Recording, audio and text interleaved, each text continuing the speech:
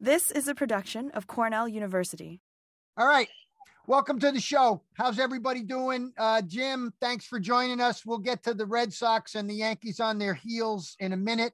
I have a lot of Red Sox fans I have to deal with, but let's start talking about a picture I got from Carl this week off of Twitter.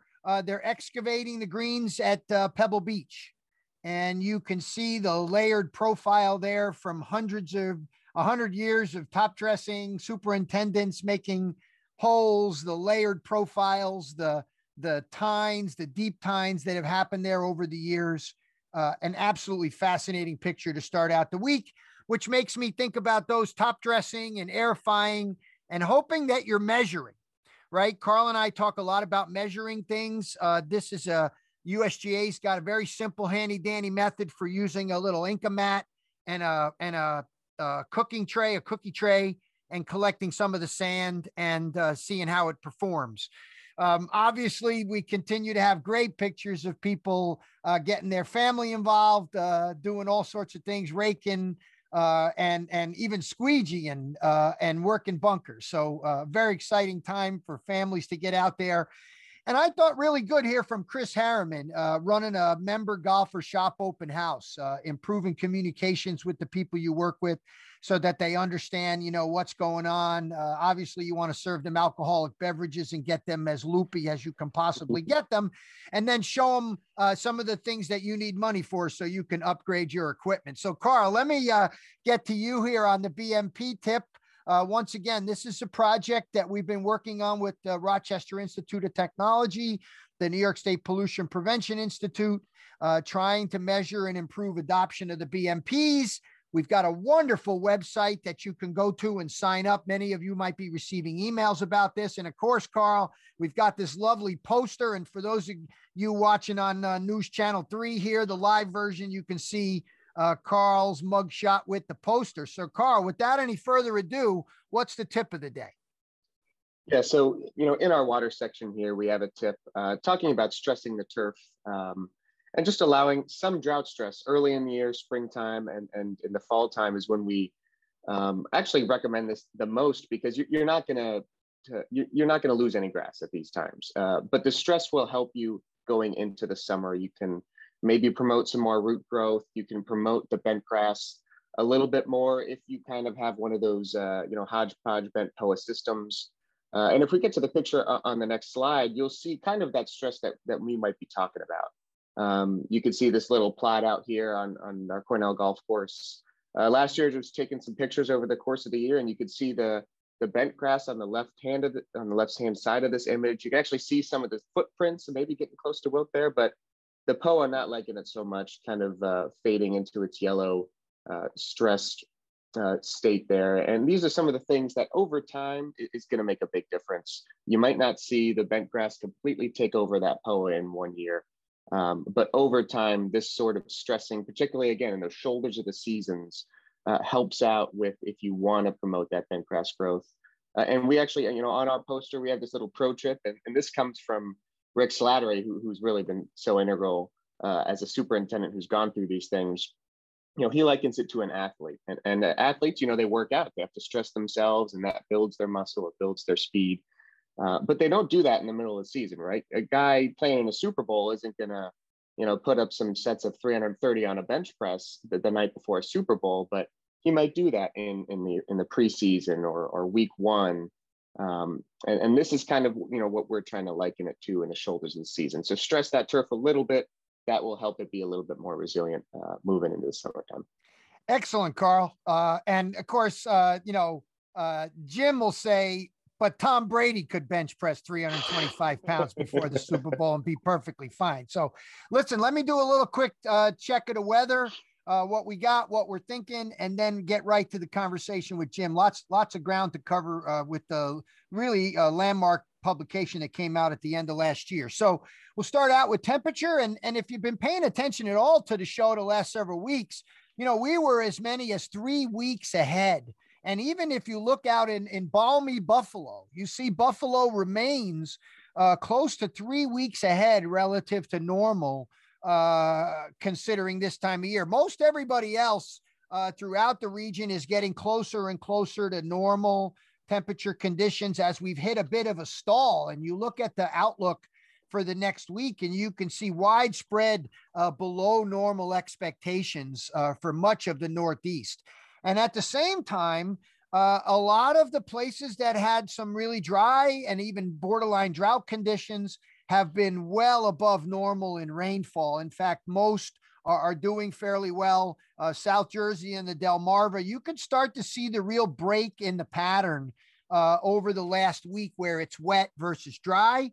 And the prediction for the coming week will be cool and wet for the next couple of weeks, which of course will, extend the springtime, slow growth a little bit. We're talking about, lows in the 30s and 40s and highs only in the 50s and 60s here in the Northeast. Now, oddly enough, you start to look at the disease models and you see a little bit of a tick, at least for a day or two here with dollar spot. But this is not the kind of thing I think you have to worry about, because when you look at the forecast website, you see that the next week really is not indicating a significant increase in stress for dollar spot risk anyway, moving forward. So, the wrap up for the weather is soil temperature. And again, you can see the gradient here where it's pushing into the upper 60s, low 70s down in the Delmarva, South Jersey, the Delmarva Peninsula, and even into the Philly area, well into the 60s. And of course, 65 is where the summer patch sprays typically go on. So many probably in the metro area will be looking at that this week, but look closely, monitor your soil temperature this week, because we may not get much movement with the cooler weather forecasted. Now, listen, the topic of discussion, and if you're out on golf courses in the Northeast this time of year, Jim, from growing up, man, it's seed head heaven. And of course, it really has been revolutionized in the last couple of years with Sean Askew's work looking at these late season applications for seed head suppression. And we've talked about this with Matt Elmore and other folks, Sean Askew, about the health benefits of maybe reducing the seed head stuff based on Cooper's work from the 80s, right? And so now you're starting to see on putting greens where seed head suppression, wasn't performed, the dense, what I'm going to say to get you irked is the perennial population of plants, right? That you get some level of flowering. You can see, a lot of places will apply seed head suppression across all 18 greens. And then invariably 2 or 3 greens will still look like this. Now I can say we don't see as much of this where people use the fall applications, because even if you miss the spring, you're still probably getting between 60 and 70% suppression moving forward. So Jim, here's the conversation points for us, right? This is the dense, high shoot density sort of Oakmont POA that you find, at least I get to see all the time at Bethpage Black, where we've had a few of these greens put in. Maybe some of the other greens throughout the Northeast with bent and POA, you start to see the real differences in growth habits, right? You see the POA really surging, the bent sort of coming along, getting a little leggy. You'll see guys go out and verticut in these things. And, no one's afraid of sort of beating up annual bluegrass in the spring based on what Turgeon proposed many years ago as a life cycle, a seasonal life cycle. I'm sure you're going to tell me this is no longer valid. And it's because back in December, you had finally accepted this publication on the POA annual life cycle. And essentially what it looks like you basically said is you're not sure if it's a perennial that the environment kills, or it's an annual that maintains a perennial cover. I sort of want to explore that a little bit with you, Jim, about the big shift in thinking here. It still doesn't, I want to talk a little bit about the academic aspects of it, but I also want to talk about the practical aspects of it as we think about managing this species, as some people continue to choose it as the grass of choice, Jim, throughout the Northeast. So let me look at you and hope my internet holds up. Welcome to the show. When is annual bluegrass not annual bluegrass anymore? And it's something else. I don't know, Frank. It's a complicated question. And, I got to give credit to my graduate student, Devin Carroll. She has kind of devoted her dissertation to this topic. And, it says something about her work ethic that goes over to the library at the university and says, I want to track Poa annua through the scientific literature from Linnaeus forward. So, the first citation in there is from the 1750s when the species was first characterized. And what she learned in doing that, and that's what's detailed in that paper, is that this has kind of been a case of the telephone game, that the narrative about this plant over time has kind of gone a little bit off the rails. The original botanical description speaks about this as an annual, but doesn't give any rationale for why that description is in place. And then in other botanical descriptions from the 1800s, like the botanical description for Poa annua var reptans, they talk about it being present year round, right? And for me, one of the seminal papers that's detailed in there is from the 60s, where I think it was Tim took 6,000 different ecotypes from across Europe, I think from Portugal to Finland.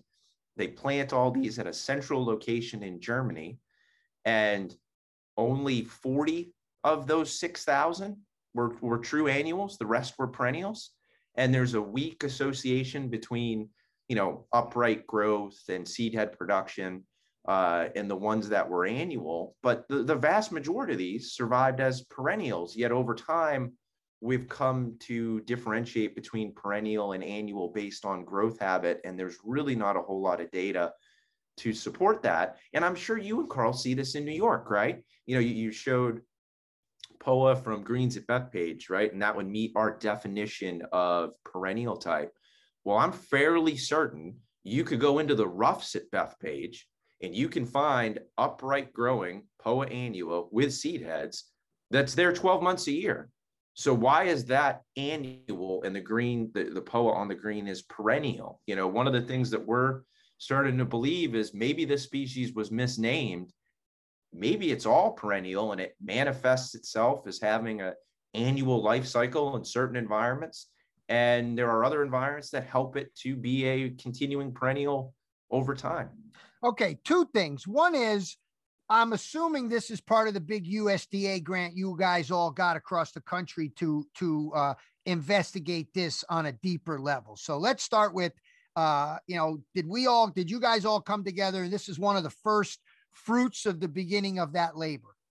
No, actually, it's not. It's not. The focus of that USDA grant is on resistance management. Right. In Poa annua and the evolution of herbicide resistance, which is really a transition zone southern U.S. thing. There's some cases as you move north, but it's far more concentrated in my region. This actually came out of superintendents in the transition zone reaching out in, say, mid-August with multi-tiller Poa in fairways and asking, what do I do? I was getting ready to start a traditional pre-emergence program. These plants are here. They must have survived the summer. We're not sure why. That kind of aligned with Devin's start time of a PhD program. And as we started to kind of peel back the layers of the onion on this, realize there's a lot here to understand. And I kind of think that's why this is the most interesting plant in turf, right? Yeah. Well, I mean, the more you stutter it, the more you find out you don't know. That's right. And I would say that a lot of my thinking early on was shaped by the things Mary Lush, Vic Youngner, and Gibault found. And then Danny Berger sort of supported, right? Carl did some genetic stuff where he was looking at the types of flow rates or gene flows that he was getting between the populations back. I think it was Carl's old, could have been the 80s. So, my thinking was around, in the rough where you don't water as much and drought stress is more the environment, as you say in the paper, where the environment's not conducive, it produces a lot of flowers, looks really straggly, gets really crabgrass-like growth, and then dies. And then, when the water returns or whatever, it regrows. And places where the irrigation is more uniform, where the drought stress doesn't hit, where the nutrients are applied more uniformly, it behaves quote unquote like a perennial. That's the shtick I've had for 30 years. I guess I want to know if we've abandoned that completely. I don't know that we can say we abandoned it, Frank, because we don't know yet. But I think at least from the point that we're at now, I think it's an open question. You think about environmental management, as you noted, is going to affect morphology, right? And we've made all of our distinctions about what is the life cycle of this grass based on its morphological characteristics, right, rather than actually monitoring length of life, right? And morphology is going to be influenced by environment, as you've noted. And I think this is something for us to better understand. I've heard Jill Vargas give talks, about, do you think that it's cooler in the fairway than it is on the green? And that's why the POA on the green lives and the POA on the fairway dies, and as comical as he can be, I think he's got on a really good point that there's probably a matrix of, let's call it, killing conditions that can make this plant not be a perennial. And then if you don't satisfy that matrix, it can live for a longer amount of time. And that's what we're trying to understand more, because what we see in the transition zone, particularly in warm season grass, is, we have a lot of resistance problems, but we also have situations where POA survives the summer here. And it's not at scale, right? But you think about if you're going to go with a traditional pre-emergence program, particularly around, say, bent grass putting greens in Bermuda grass. Well, if I have POA that is presenting itself, say, like POA trivialis, in that when it gets really hot, it's going to die back maybe to that crown and be beneath that Bermuda grass canopy. Well, it's probably not going to be affected by a prodiamine application of residual chemistry, because it's already there, it's mature, and it's rooted into the soil. Those are the sorts of things that we're trying to help superintendents with as they struggle, particularly in those greens complex situations, to manage this. Well, listen, it follows then when you say environment, it reminds me of, I think of the Man of La Mancha. There was a guy at Penn State who looked at this with Dave Huff. And I don't know if you were even there back then. I don't even recall how long ago it was, but it was the early days of learning about the impact of mowing on reproductive rate, on fecundity, on flowering, right? How it would change the way you mowed it. If you stopped mowing it, it reverted. And what I want to get into is this concept that I thought Huff presented, where he said, it's the mowing, and it goes all the way back to like the sterile hybrid that is quote unquote Oakmont POA that produces no flowers at all. Where does what you guys have found fit into the Huff thinking about the impact of mowing as an environmental stress that's leading to it being almost sterile? Right. So John Lamanti and I, we were actually office mates at Penn State at the time. He's a good friend, and his work was interesting then and is interesting now. I think the stuff that they're doing with mowing and POA is really cool.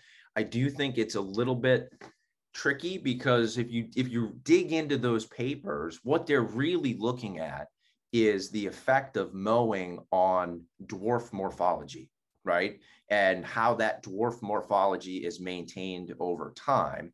But that is being presented in our industry as perenniality, and the effect of mowing on perenniality, which is not what they're doing, right? If you look at everything that John did at Penn State, they never looked at length of life at all. They don't carry plants forward to mortality. They looked at growth habit and seed production, and how mowing was affecting those morphological parameters. And that's super interesting and super cool work, but it doesn't relate to life cycle. But we confuse it with life cycle, and because then it leads into seed head suppression, anthracnose control, the stress that you go on, and the amount of fungicides guys will use to keep things, alive and going through the year. How does that thinking of not knowing the life cycle begin to change the way you think about the way we manage? Well, I think it kind of depends on where in the country you are, right? One of the things that I tell superintendents a lot is, Mother Nature tries to tell you things.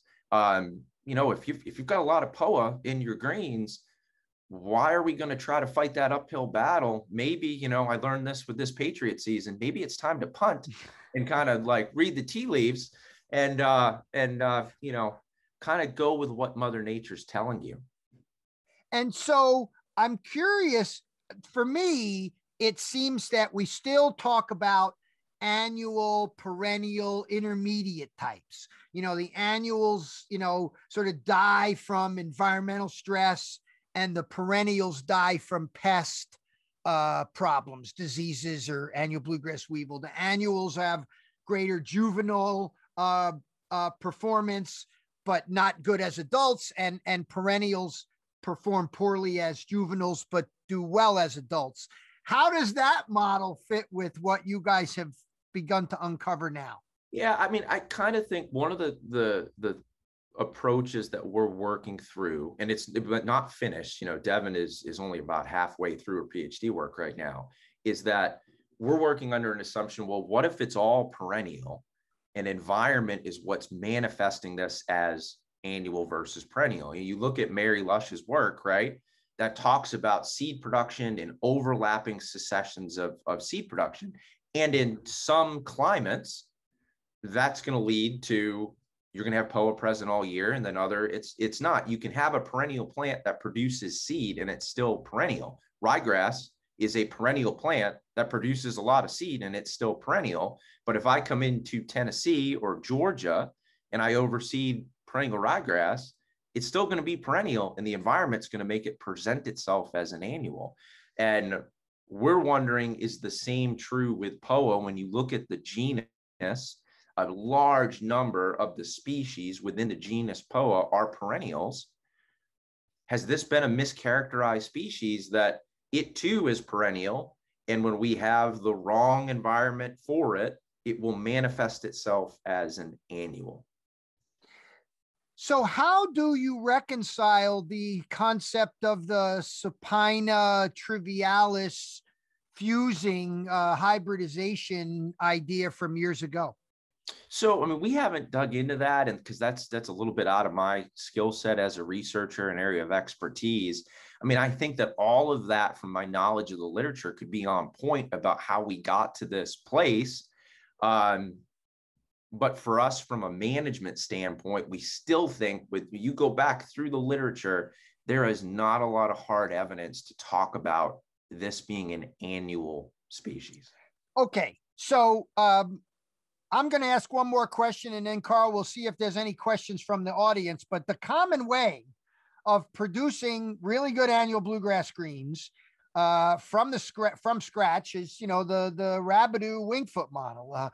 Get your cores, spread them out on some sand, produce a variety at your place, put it on sand, and, put it under a lot of traffic. It's a lot of the POA golf courses up here in the Northeast, Jim, are golf factories. And that's, of course, been exacerbated this past year with COVID. Do you think there's any hope to actually getting improvements in POA that we could move around more effectively? Because if there are people selling Oakmont sod, it's working at Bethpage. Is that the future for people who really see POA annua as their species? I mean, I'm not sure it's out of my region, but I definitely think it can be an awesome putting surface if maintained the right way.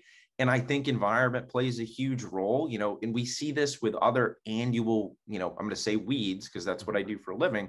You can put crabgrass in the right tropical environment and it's going to present itself as a perennial turf cover, right? It's not going to die off with that first hard frost. Right. The same thing could be, true here with POA based on environment and management. And I think there'll be a decision that has to be made, is the juice worth the squeeze? If I'm a superintendent in Tennessee or Southern Virginia, is it worth me trying to make a go of it? Probably not. But in your part of the world where you and Carl are in New York, well, certainly that could be something that could be a really good surface for you moving forward. Yeah, and I think the work that you and Carl are doing, looking at traffic patterns on greens, particularly POA greens as a function of square footage and rounds played, I think that is fascinating and is long overdue and explains a lot of why there's critiques of this as a surface. Yeah, that's right. Okay, Carl, how about some questions? Because if there's not, I got a big one for Jim. Can't hear you. We're all set on questions. So if you want to ask Jim something about, oh, can you hear me? Okay, so I got you. Now, Frank. Jim, can you hear me? I can hear you. All right, good. So my question is something Matt Elmore said when we had him on, and I know Matt is near and dear to your heart as a former grad student, right?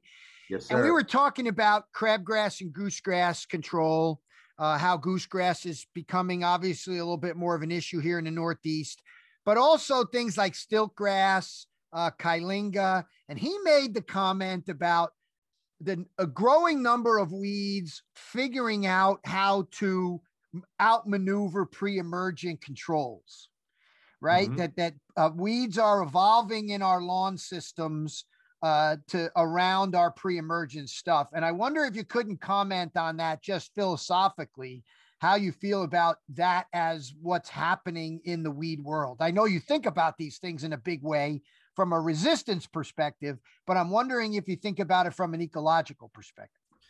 Yeah, I mean, and here I am thinking that your big question for me was going to be whether I had a Mac Jones jersey yet. Oh, yeah, come in with a scientific question. All right, I better get ready. All right. I think Matt's right. I mean, we've seen that with species shifts here in Tennessee, where you take the Kyllingas, for example. When I started in Tennessee, we struggled to find sites to do Kyllinga work. And now we struggle to find sites that don't have Kyllinga in them. And we've seen weed species shifts over time, and I think that'll continue. And, here our emphasis has more been on weeds that might have been, say, Gulf Coast weeds that are now in the northern transition zone. Doveweed's a good example of that. Purple nutsedge is another. When I started at Tennessee in 2008, we didn't have purple nutsedge on our research farm, and now we have plenty to work with. And I think that that's going to continue. And we see it with you have a weed scientist at Cornell who's working with Palmer amaranth in New York, right? Yeah. I mean, that's a Mid-South cottonweed or crop system weed, I should say. And Lynn Sinowski is working with it with all sorts of different growers and different commodities, in and around New York. So, I mean, I think it's one of the reasons why weeds are really fascinating to work with, is that ability to adapt to environment, which links back to what we're talking about. That's with exactly Koa. Right. Yeah, it's the perfect full circle thing. And Carl's got a bad connection, Jim. So I'll thank you on behalf of both of us. It's always great to see you.